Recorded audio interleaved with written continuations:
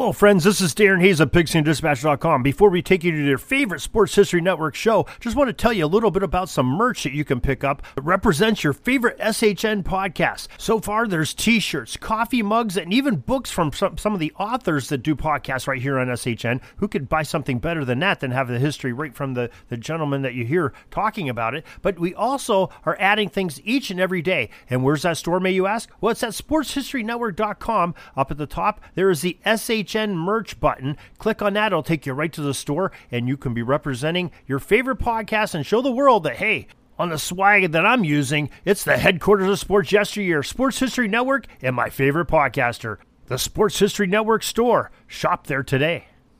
The NFL jersey number 19 is a special number that converges on many different player positions, and we have a very interesting conversation in this bonus edition of the Pigskin Daily History Dispatch as we talk with Dan and Andrew Neumann of Hello Old Sports about the number 19. This is the Pigskin Daily History Dispatch, a podcast that covers the anniversaries of American football events throughout history on a day-to-day basis. This is your host, Darren Hayes, and we're podcasting from the Pigpen in Western Pennsylvania to bring you the memories of the gridiron, one day at a time. So with Mike and Gene Monroe, as well as Jason Neff supplying us with the tunes, let's go no huddle through today's football history headlines. This podcast is part of the Sports History Network, your headquarters for the yesteryear of your favorite sport. You can learn more at sportshistorynetwork.com.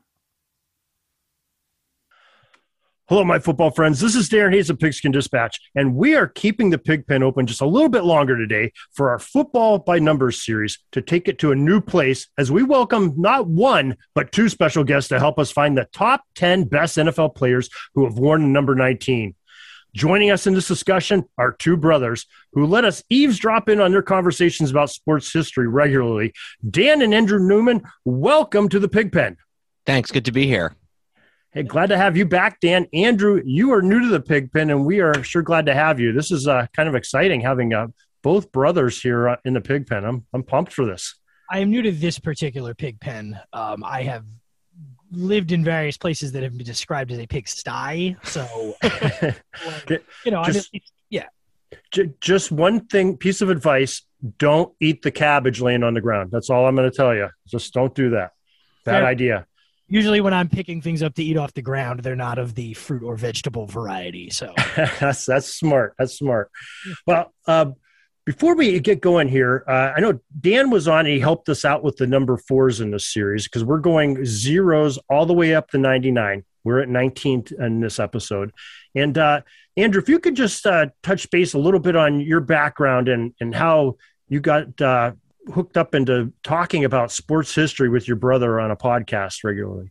Sure. So Dan is my older brother. He's about 3.5 years older than me. I went to LaSalle University in Philadelphia and majored in communication. Graduated in 2008 and, did a lot of stuff during college, radio and wrote for the newspaper and did a lot of the broadcasts and things like that. Then I graduated and, kind of just took jobs because I needed to have a job so I could eat and, kind of got away from the things I had done in school in terms of a career. And then about 5 to 6 years ago at this point, guy I know, he's the father of a friend of mine, but he and I have known each other for a long time. He had an inn at a public radio station around here where I live in New York in the Hudson Valley. And he and I started doing a sports talk show. We did that for a couple of years. And then I decided to just kind of do it on my own not with the radio station anymore, just on my own. And I've been doing that weekly for a couple of years now. And then, in the last 6 months or so, Dan presented this opportunity for me and him to do a weekly podcast on sports history, just kind of mimicking conversations that we've had either in person during holidays or growing up or over text or things, just kind of various topics. We try to hit as many different eras and subjects as possible. So, it was kind of a marriage of what I went to college for and then also just conversations I've been having with my brother for a long time and kind of bringing the two of them together. So Well, that's really cool. I've listened to a bunch of your episodes.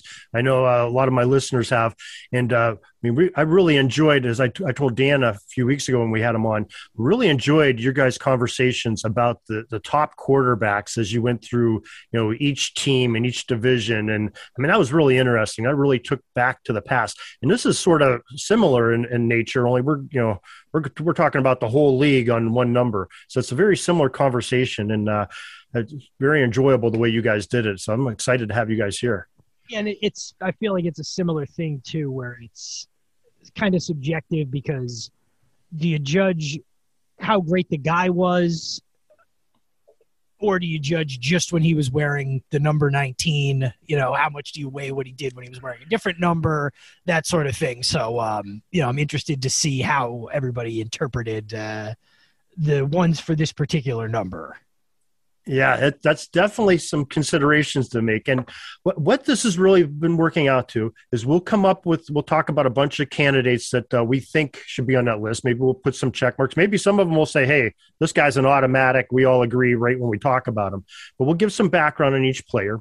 And then at the end, we might have, some arm wrestling and, twisting of arms and, throwing things at each other, even though we're all long distance from each other. But somehow to convince all the other two that we want these people, and here's our top 10 that we're going to come together and agree on. Does that sound fair enough?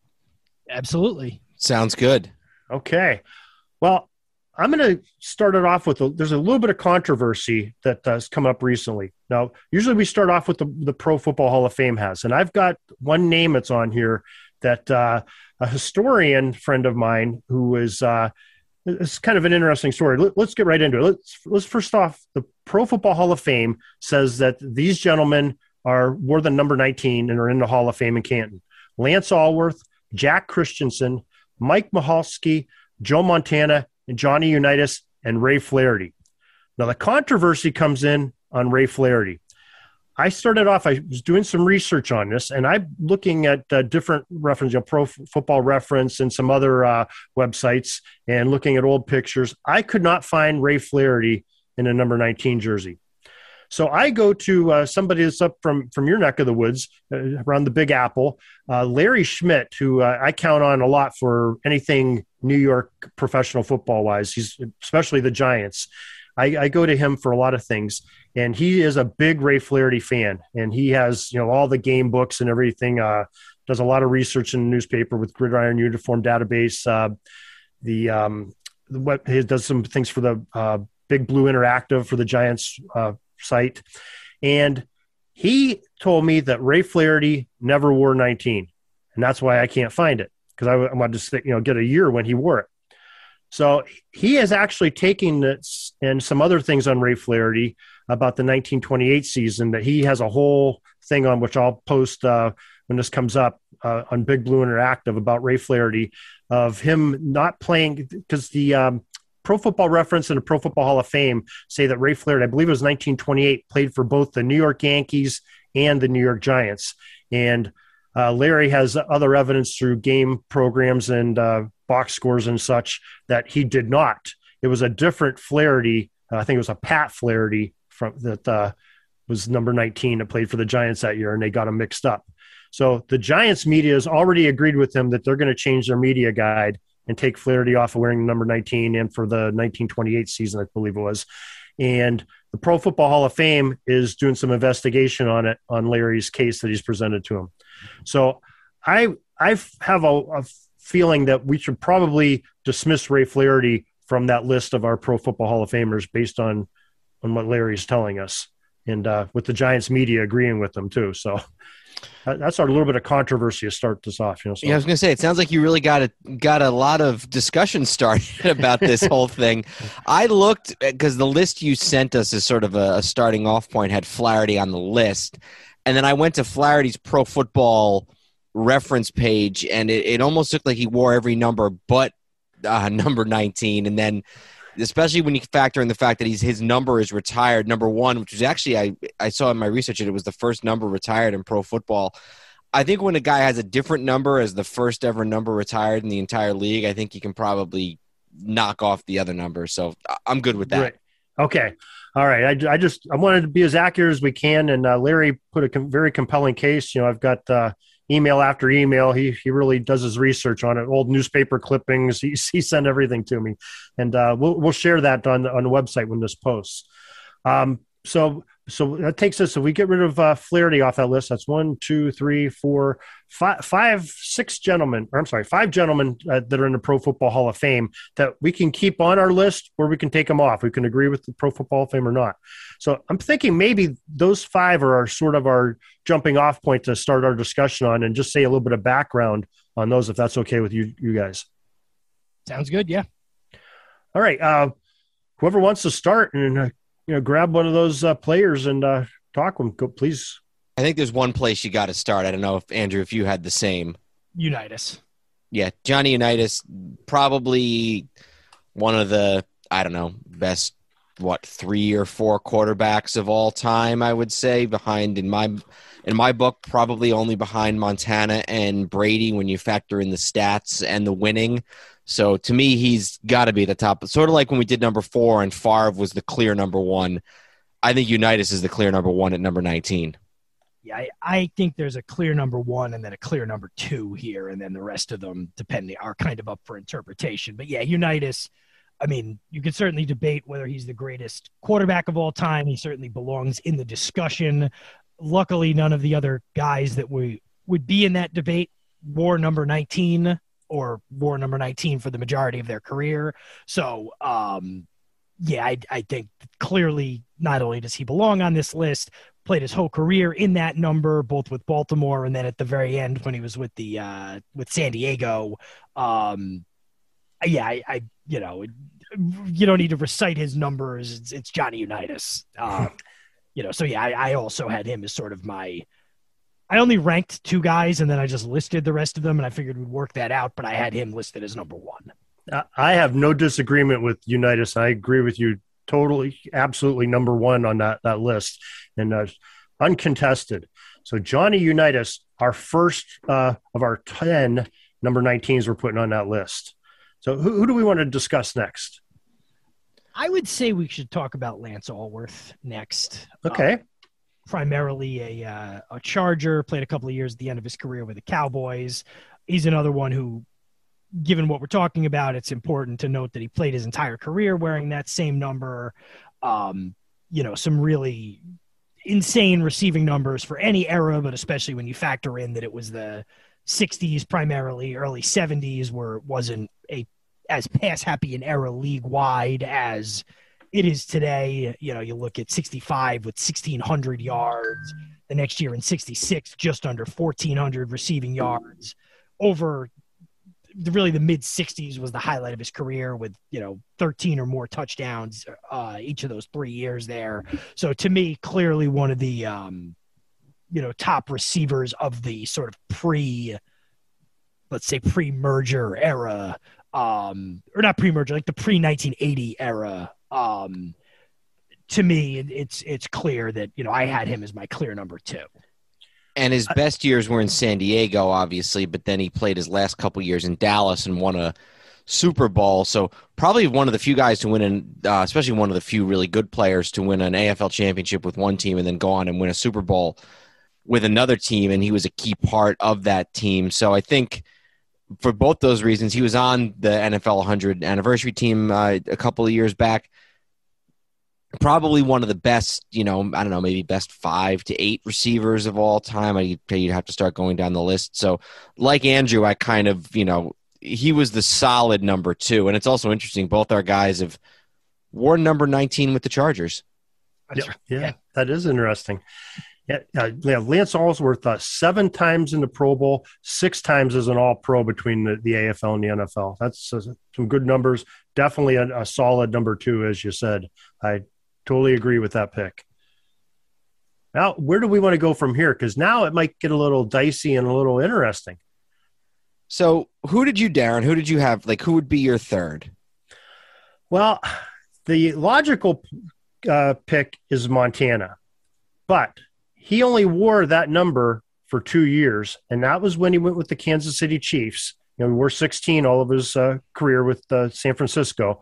But Len Dawson's retired the number 19. I'm sorry, the number 16 with Kansas City. So Montana had to pick another number. He picked 19, played the 93 and a 94 season with a 19. So again, we sort of come to what we talked about earlier. Do we go by the player as a whole or by that player wearing that number 19? And that's a good debate to have, I think, here, because you have one of the greatest quarterbacks in NFL history that we're talking about. I erred on the side of counting what the guy did in that jersey. I sort of did too. So okay. I didn't put Montana there just because, I mean, it was 2 years at the end of his career.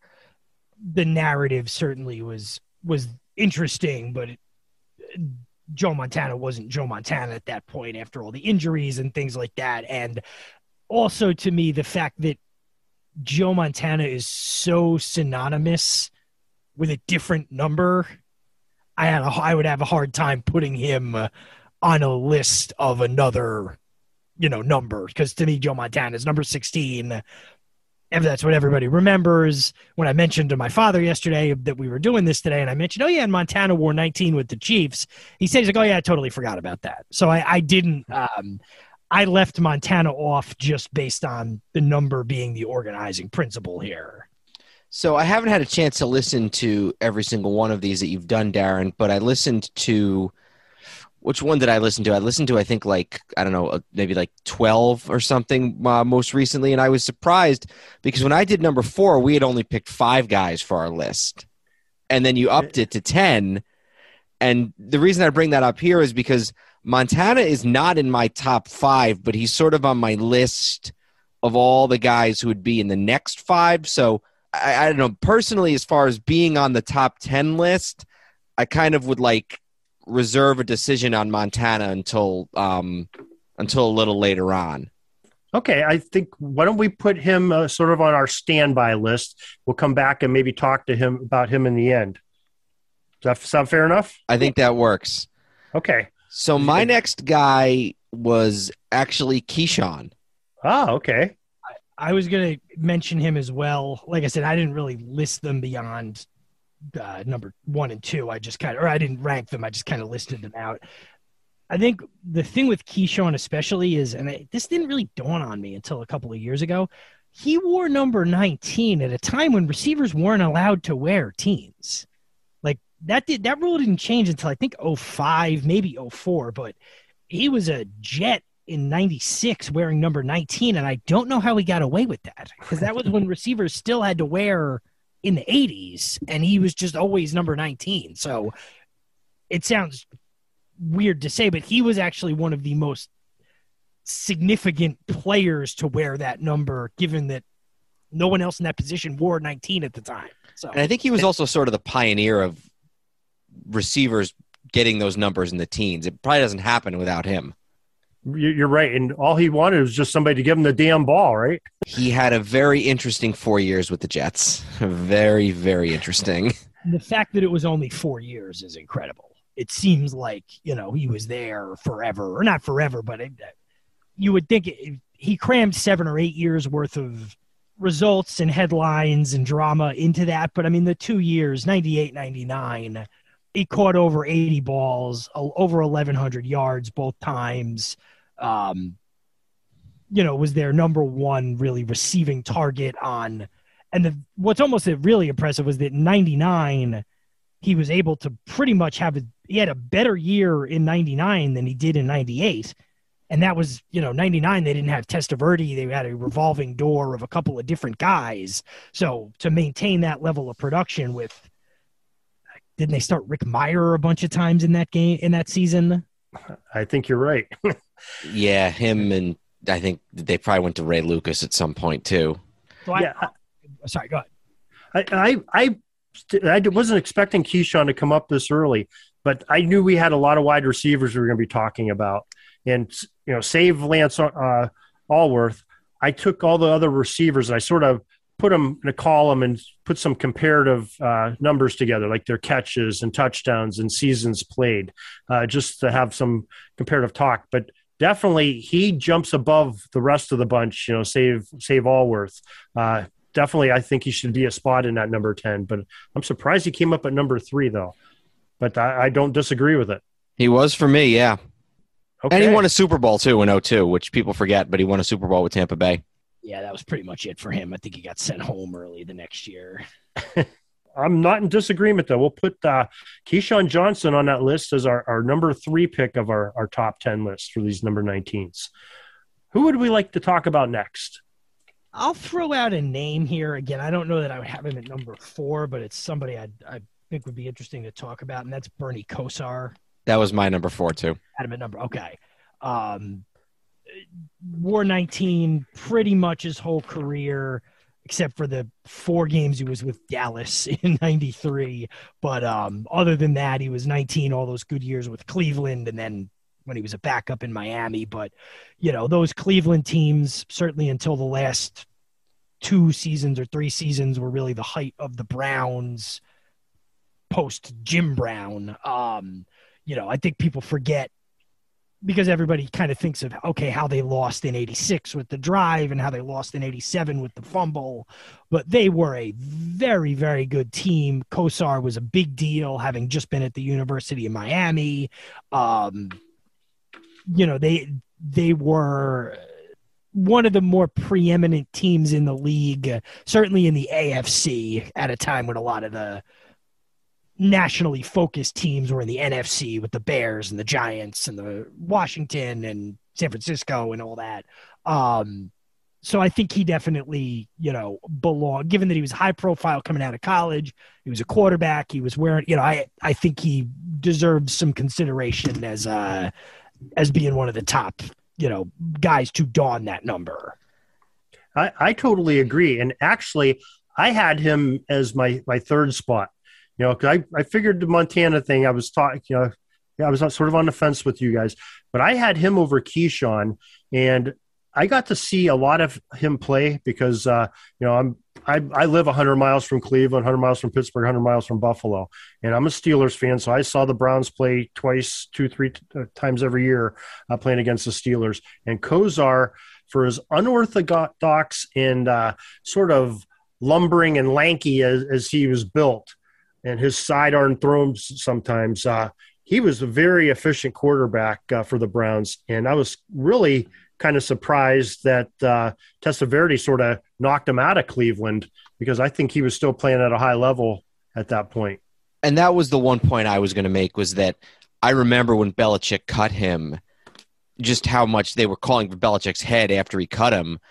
And it shows just how beloved Kosar was in Cleveland. And if you think sort of not just football, but you think kind of sports in Cleveland in the 60s, 70s, after Jim Brown leaves, basically in between Jim Brown and LeBron, I think there's a pretty good argument that it's possible that Bernie Kosar was the most beloved sports figure in Cleveland for those, 35 to 40 years. So if only Indians teams, but certainly between Jim Brown and Kosar, Kosar was the first one after Jim Brown.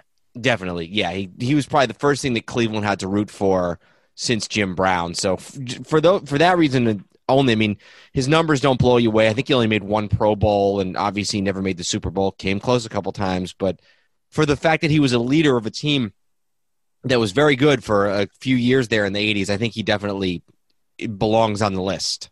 Says he was on the Cowboys in 93. Was he on the roster by the time they got to the playoffs? He was. Yeah. I remember he was he was either Aikman's backup or the 3rd stringer. They Pro Football Reference has him as winning a Super Bowl, and I believe it had to be with that Cowboys teams in the 90s. I think he might have even gotten into that Super Bowl to throw a couple passes at the end. I could be wrong about that, but okay, I think we're in agreement that Kosar should be on our list for our number 19s. So who do we want to talk about next? We have 6 spots left, and we have one undecided person we may come back to. The next guy I had was Juju Smith-Schuster. Ah, interesting. Okay. 4 years with your Steelers, already a Pro Bowl. His 2018 season was just crazy. 111 receptions, 1,426 yards. Obviously the Pittsburgh Steelers, a perennial playoff team, and he's been a part of that. I think I think I'm maybe grading him on potential a little bit, but as I think we'll learn when we talk about some of these other guys, it kind of gets a little bit to slim pickings after these first few. So that's where I went next. Okay, that's interesting because, like I said, I compared the wide receivers to each other, and Juju in his 4 seasons, and remember, he played 2019 without Ben Roethlisberger, without Antonio Brown. So most of his numbers are from the 2020 season, but he caught a lot of short passes. I think his longest reception was like 30 yards this past season. So most of them were his rookie season and his second season with Roethlisberger. And he already in his young career, 26 touchdowns, 308 catches in 4 seasons. Keyshawn, comparatively, has 814 catches, 64 touchdowns in his 11 seasons.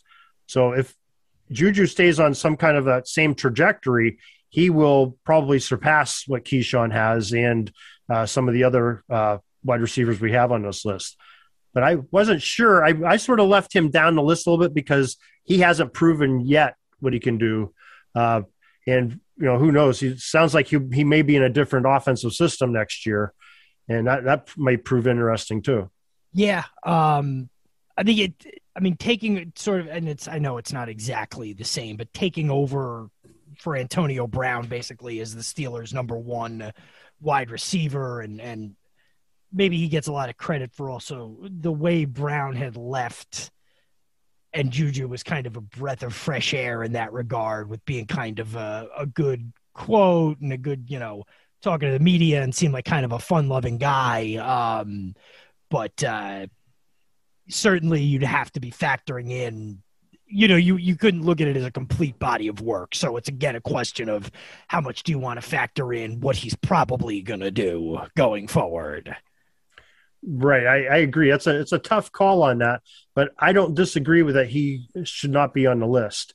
I'm just saying it. I question maybe we may have him up a little too high on the list, but maybe not. Maybe 5 is the spot that he should be with the rest of these wide receivers. But I guess we'll see in a second. Sure. Yeah. All right. What direction would you like to go to next? So the next guy I have that we can talk about, and I'm going to mention the name and then probably hope that my brother can fill in a lot of the gaps about the person. I'm going to bring up the name of Cotton Davidson, quarterback for primarily in the AFL with the Dallas Texans and then the Oakland Raiders. Most of his career starting was in the early 60s in the AFL with the Texans. Did make a Pro Bowl or whatever they called it in the AFL. They might have called it the All-Star game in 61 with the Texans. Played a little bit with the Colts, but not any significance in the 50s. Really his best year was in 61 with the Texans. Threw for just about 2,500 yards, 2 straight years, actually, 60 and 61, 15 touchdowns, 17 touchdowns the next year. And then was actually played a lot with Oakland in 63 and then 64. So, not a household name or a legend by any means, but was a quarterback that was a starter for quite a bit of the 60s in the AFL. And I have to admit, I had never heard of this guy until I researched this. It looks to me like he was the quarterback in 61 for the team that eventually became the Kansas City Chiefs. And then the following year, they kind of decided that the direction they wanted to go was Len Dawson. So they traded Cotton Davidson midway through the season. Yeah, 2 Pro Bowls. And, he won an AFL championship, but that was when he was just, second or third string to Darryl LaMonica in 1968. So don't know very much about the man. I'm guessing he's got to be a Southerner with a name like that. He went to high school in Gatesville, Texas, and college at Baylor. So a Texan through and through, at least for the beginning part of his football life. So, yep, I had him on Unitas, Allworth, Keyshawn, Kosar, and Juju were the 5 that I had as sort of my definites. And then I definitely had Davidson as a potential for the second 5 slots. I did not put Cotton on my list. I did look at him. I remember the name. I did some research on him, but I didn't put him on my top 10.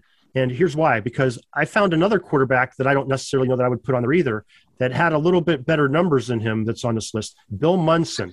And Bill Munson sort of played many years parallel to what Cotton did. He played in all his career in the NFL.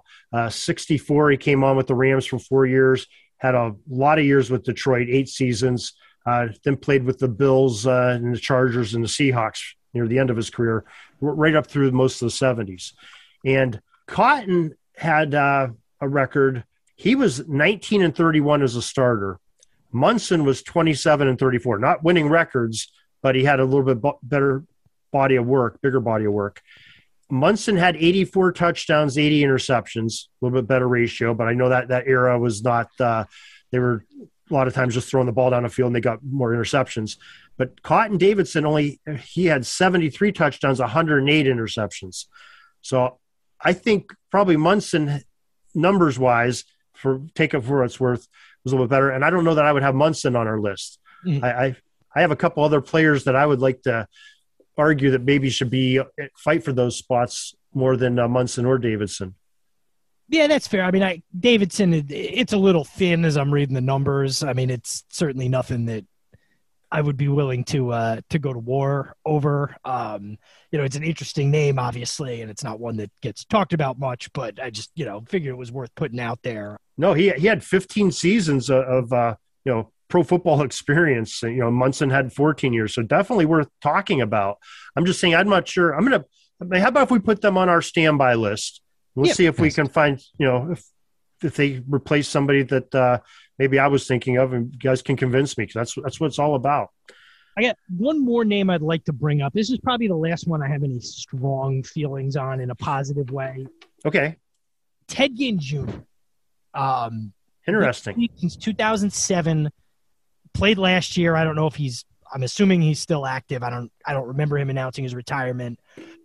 Has never been a Pro Bowler, but had some really good years, played for a bunch of different teams at this point, both as a receiver and as a return man. He's pretty much done with returning now that he's in his late 30s or mid 30s, but was played in a couple of Super Bowls with Carolina in 2015, was with San Francisco in 2012 when they lost in the Super Bowl. Started his career with Miami, but you look at sort of the consistency. Probably his best years were with Carolina, where he was Cam Newton's number one target for a couple of those years, which, Ted Ginn is the number one receiver on a championship contender, probably wasn't great, but it was still, putting up 700 or 800 yards a couple of years in a row, and just the longevity. And for what we're talking about, has worn 19 his whole career. So I think he belongs on the list. Where that slides, I'm willing to debate, but I have a hard time leaving him off, given some of these guys we've talked about in the last few rounds. I was a little bit turned off by him by never making a Pro Bowl and never having 1,000 yards receiving, but he was definitely one I had down as a possible as well. What if I gave you names of two receivers that were 19 that maybe have better numbers than Ginn? Absolutely. Amari Cooper and Adam Thielen. I mean, if you look at their numbers, they're comparative to what Ted Ginn Jr.'s are, only in about half the amount of seasons. Both Cooper and Thielen both have only had 7 seasons. Ginn has 14 seasons, okay? Ginn has 33 touchdowns in his career. Cooper is 38 so far. Thielen's 39 in touchdowns as a wide receiver. Ginn, I know he's mostly known as a return man early in his career. That's probably some of his numbers are off. Comparatively, looking at them as wide receivers, Ginn has 412 catches, Cooper 449, Thielen 397. And I would almost say, if we're going to talk about them as wide receivers, I don't have I didn't look at his return yards. Maybe that's something that would convince me. But I had him ranked a little bit below what they are. I guess the only pushback I would give on Cooper is he wore 89 with the Raiders. So you'd be talking about him with Dallas, which is 2.5 seasons at this point. That's true. I mean, I guess depending on some people might be counting his whole career, but for me, it's like, that would be factored in, but that's only one less year than Juju. So, it's certainly a strong enough case, I guess, that you could definitely put him on. With Ginn, I wasn't using Ginn's. I was using his longevity almost as a positive. Certainly his numbers aren't.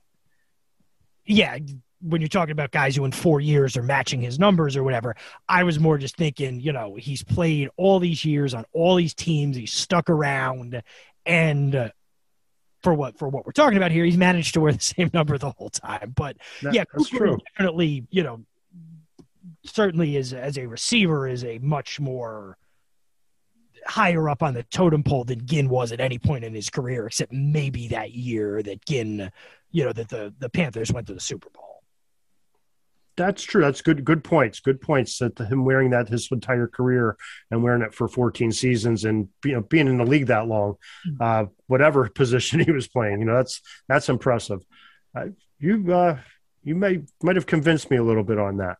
Since we're talking contemporary wide receivers, the other guy, now he's been gone for a little while, but the other guy I had on this was sort of a modern day receiver was Miles Austin, who was one of Romo's favorite targets on some of those Cowboy teams of the late aughts and early 2000 teens. Had 1320 yards one year, 1041 another year, made it into the playoffs a bunch of times with Dallas. So he was another two-time Pro Bowler. He was another one of those guys that I had as sort of a 21st century receiver that was worth some consideration.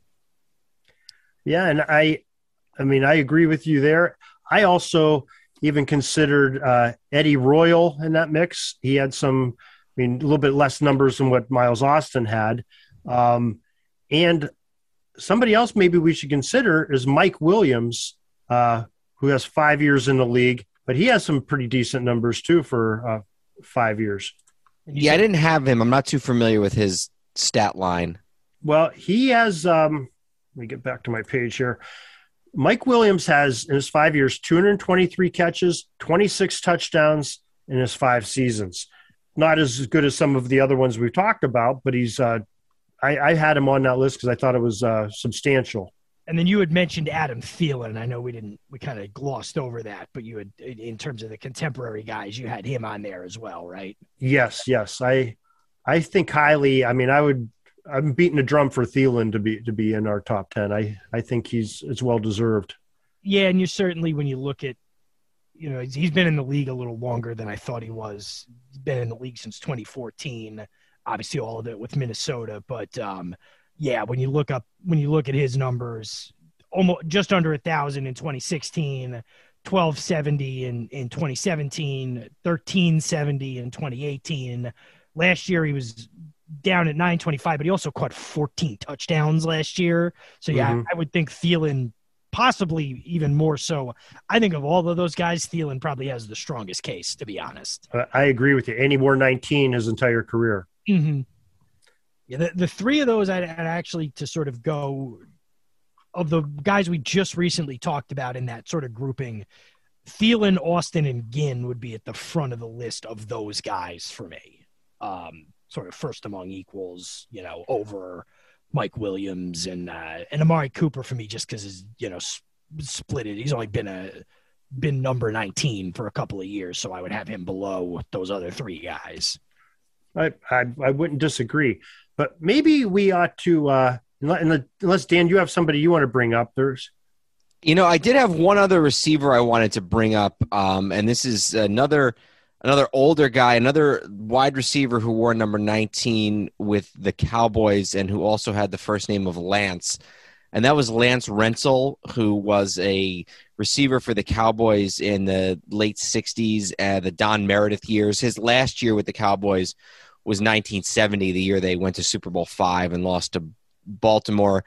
Led the league in touchdowns and yards per reception in 69. So a star of those early Cowboy teams, sort of the Don Meredith years, the years that they kept going to the NFL Championship and losing to the Packers. So he was somebody I thought was worth mentioning as well. definitely worth mentioning.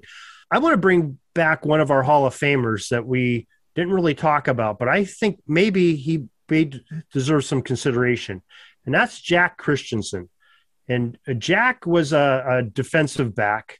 Didn't wear the number 19 his whole career. Only wore it one season, and maybe that takes him and disqualifies him. He wore 24 the majority of his season.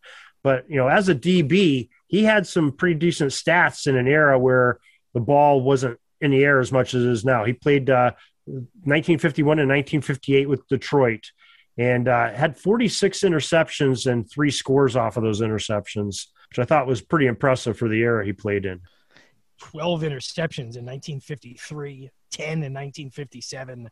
Yeah, his numbers are phenomenal. If you're gonna just say if you wore 19 at all and then grade everybody else evenly from there, yeah, he absolutely goes on the list.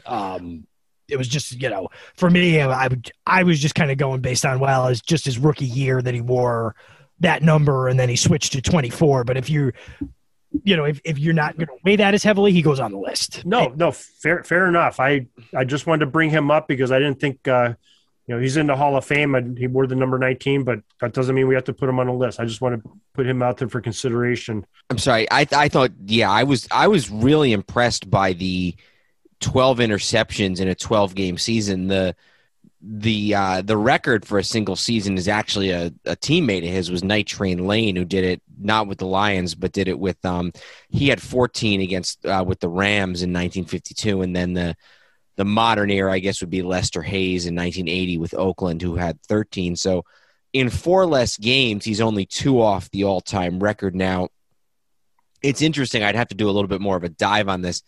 They threw less then, but they also threw it a lot worse then, so it might have been easier to get interceptions. But even so, 4 less games is 4 less games. So, yeah, again, I think that'll become a question of, in my opinion, are there guys who were sort of good to decent enough for long enough wearing with 19 to edge him out with his only 1 year?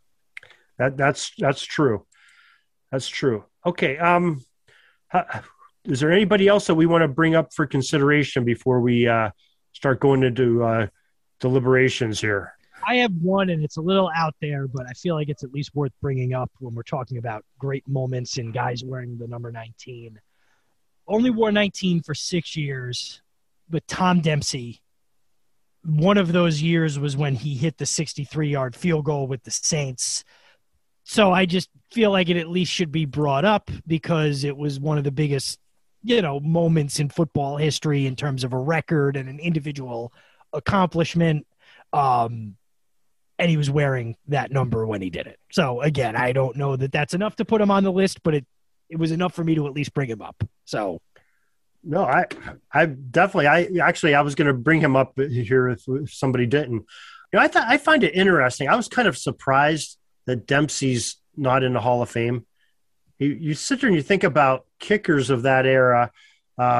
You think of Jan Stenerud and who's his contemporary, and I can't really think of any other kickers besides Dempsey that were sort of the stud kickers of that era.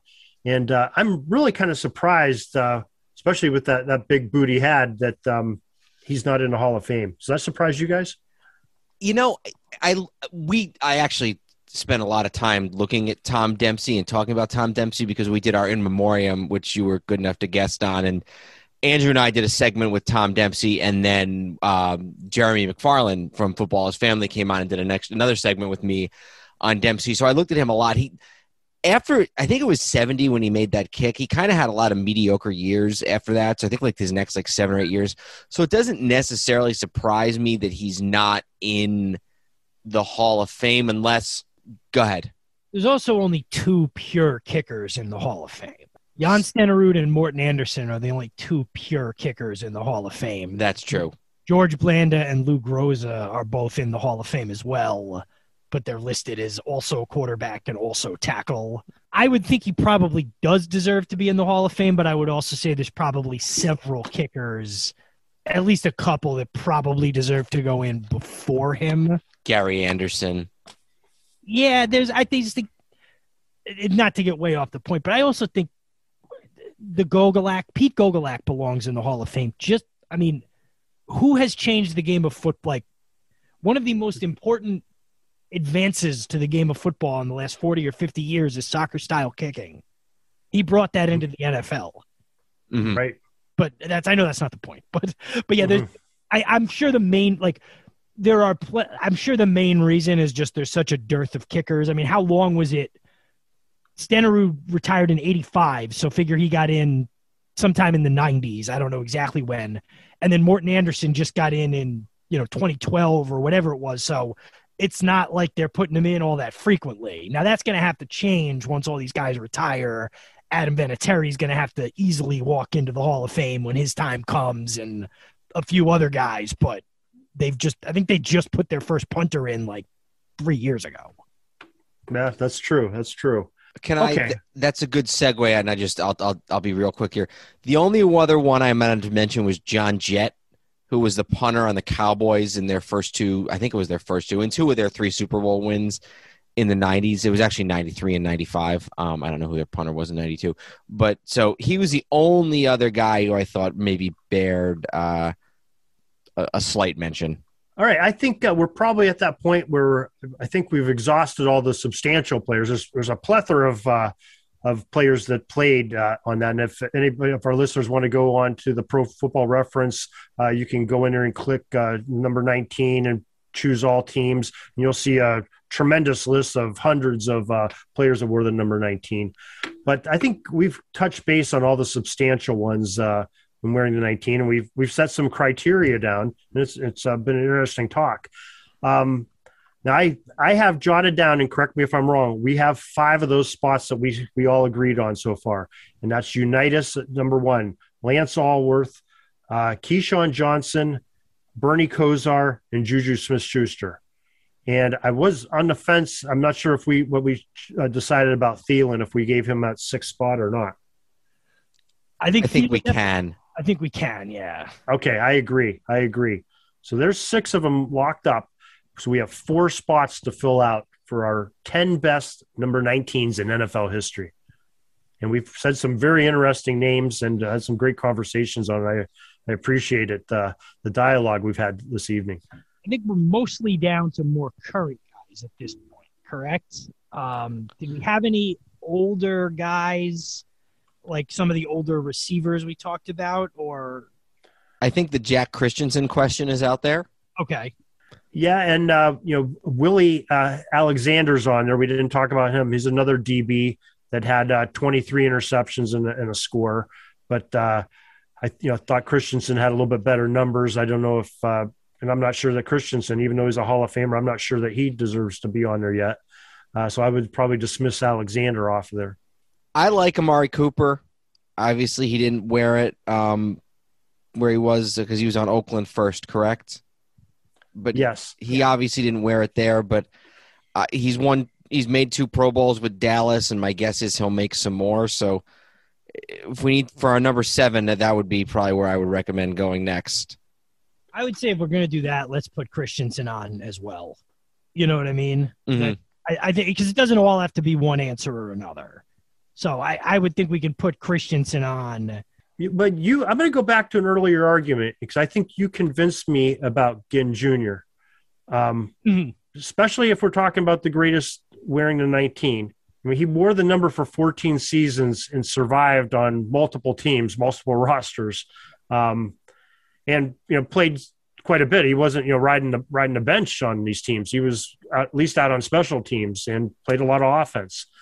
I think you sort of twisted my arm, Andrew, and I'm a believer that maybe he ought to be on there, and maybe ahead of some of those other ones. Or Christensen only wearing it for 1 season, and there wasn't very many years that who were we just talking about? Amari Cooper. Do you want to go with Ginn at number 7 then? I'm just throwing it out there. If we looked at that criteria, and I think you made a convincing case. Yeah, I mean, I would be fine slotting him there. What say you, Dan? I think I'm with you guys. I think I've First of all, I don't like being on my own. I don't like having to argue against two. But more to the point, I think you guys have convinced me too. The longevity with the number, absolutely. Okay, so we'll put Ted Ginn Jr. as our 7th spot in there. Okay, now it's really getting dicey. 3 spots. Maybe not at number 8, but I actually think there's a little bit of a case to be made for Montana. He sort of revitalized the Chiefs and, almost made the Super Bowl the one year. So if we're kind of struggling between a bunch of mediocre receivers, I would maybe suggest Montana because he did have some good numbers while with the Chiefs. Not good numbers is the wrong word. He had some really good moments and kind of revitalized the team. So I would say the 2 that I would push for probably at this point would be Montana and then Amari Cooper because I think he's going to get more good years with 19. I would not disagree with both those choices. We're sort of going to that, and we take Montana, we're sort of going to that, okay, he didn't have the longevity of wearing the number 19, but he was a great player. He did some good things when he did have that. And I can remember Montana in a Chiefs uniform knocking a very good Steelers team out of the playoffs under Bill Cowher one year. So, well, and I'll mention just for my age, I really only remember him live as a Chief because, the last real year he started with I was born in 86. The last full year he was a starter with the 49ers was 90.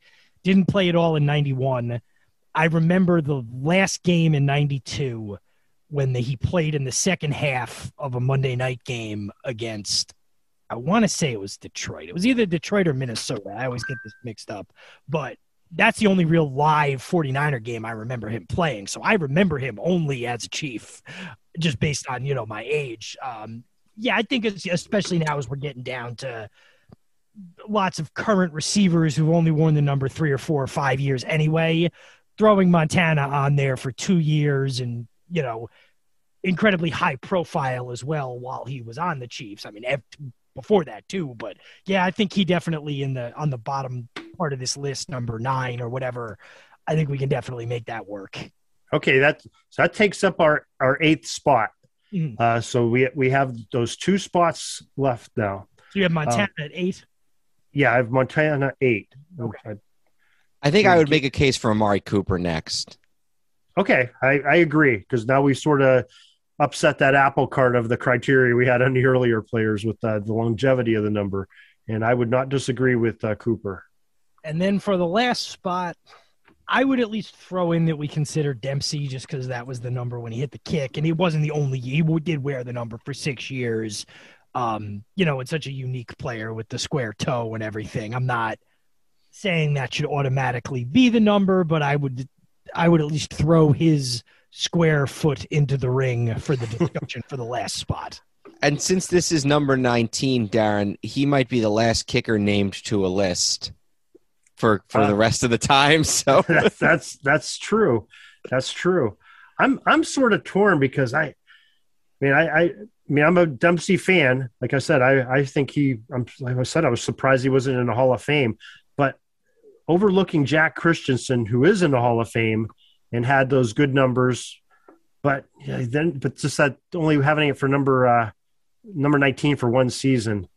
I think the difference between Christensen and the 2 guys that we did previously, Montana and Amari Cooper, Jack Christensen did basically nothing with the number 19.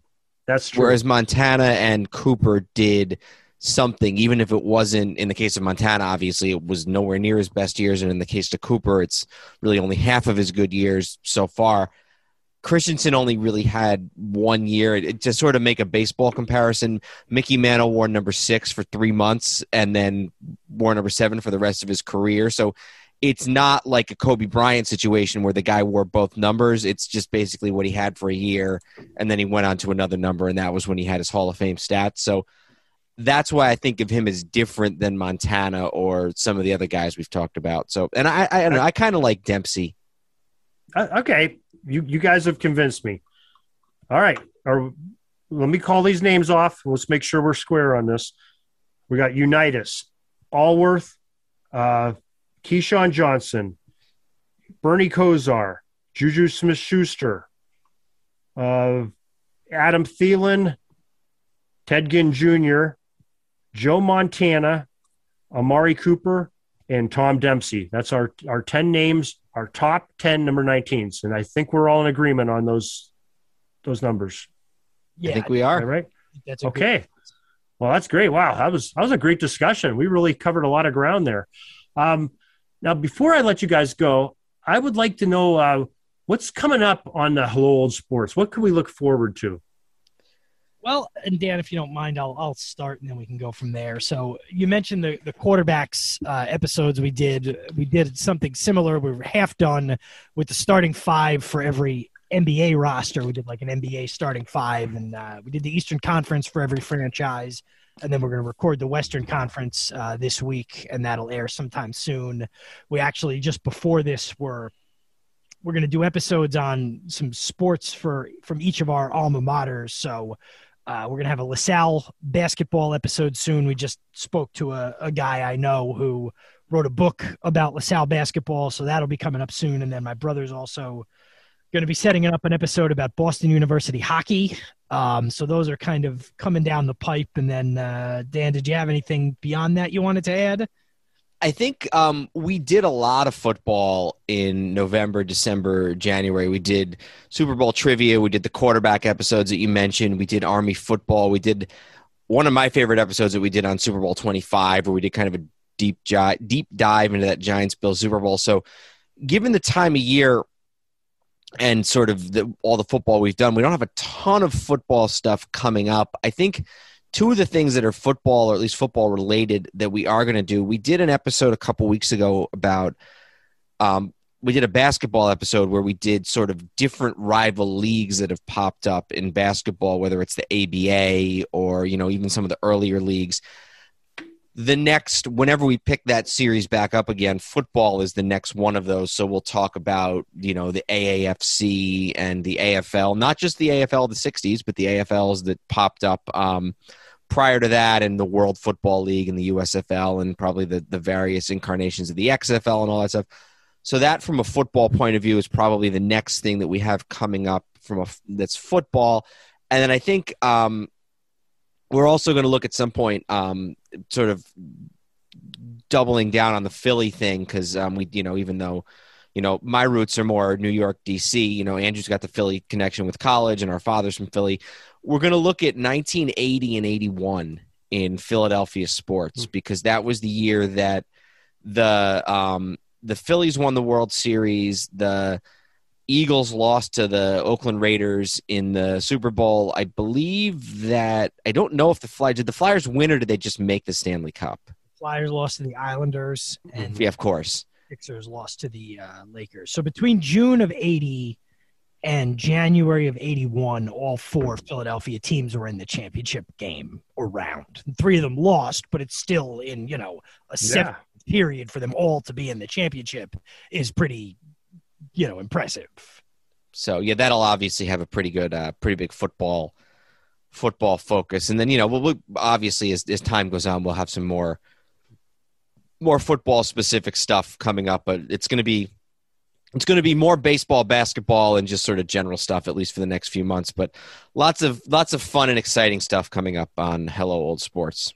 Well, we're looking forward to hear all of those. We know, you guys stay sort of in the seasons that we're in, and so we appreciate that. Baseball's baseball season, football's football season, and the NBA's basketball season.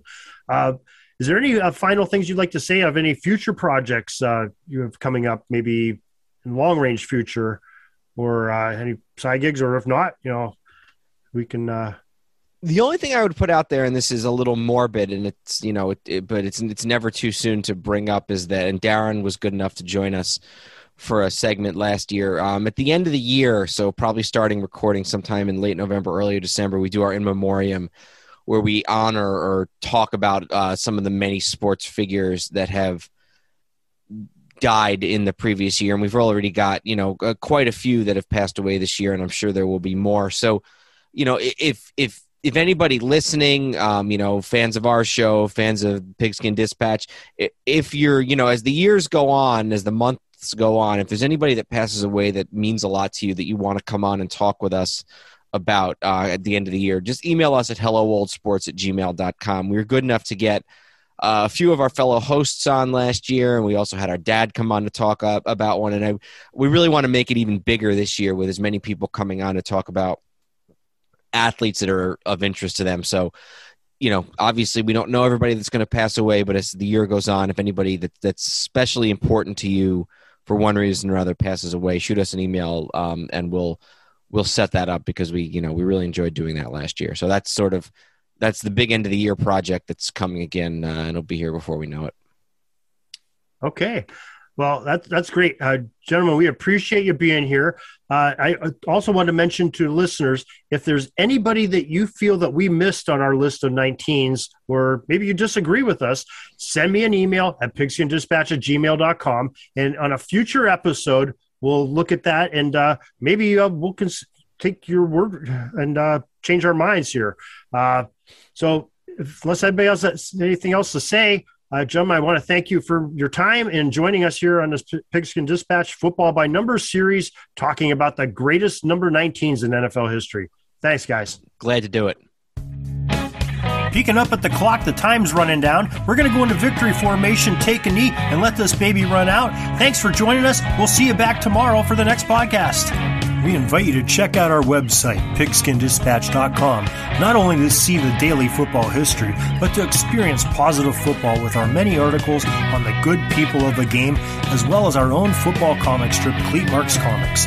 Pigskinddispatch.com is also on social media outlets, Facebook, Twitter, Instagram, and don't forget the Pigskin Dispatch YouTube channel to get all of your positive football news and history. A special thanks to the talents of Mike and Gene Monroe, as well as Jason Neff, for letting us use their music during our podcast. This podcast is part of the Sports History Network, your headquarters for the yesteryear of your favorite sport. You can learn more at sportshistorynetwork.com.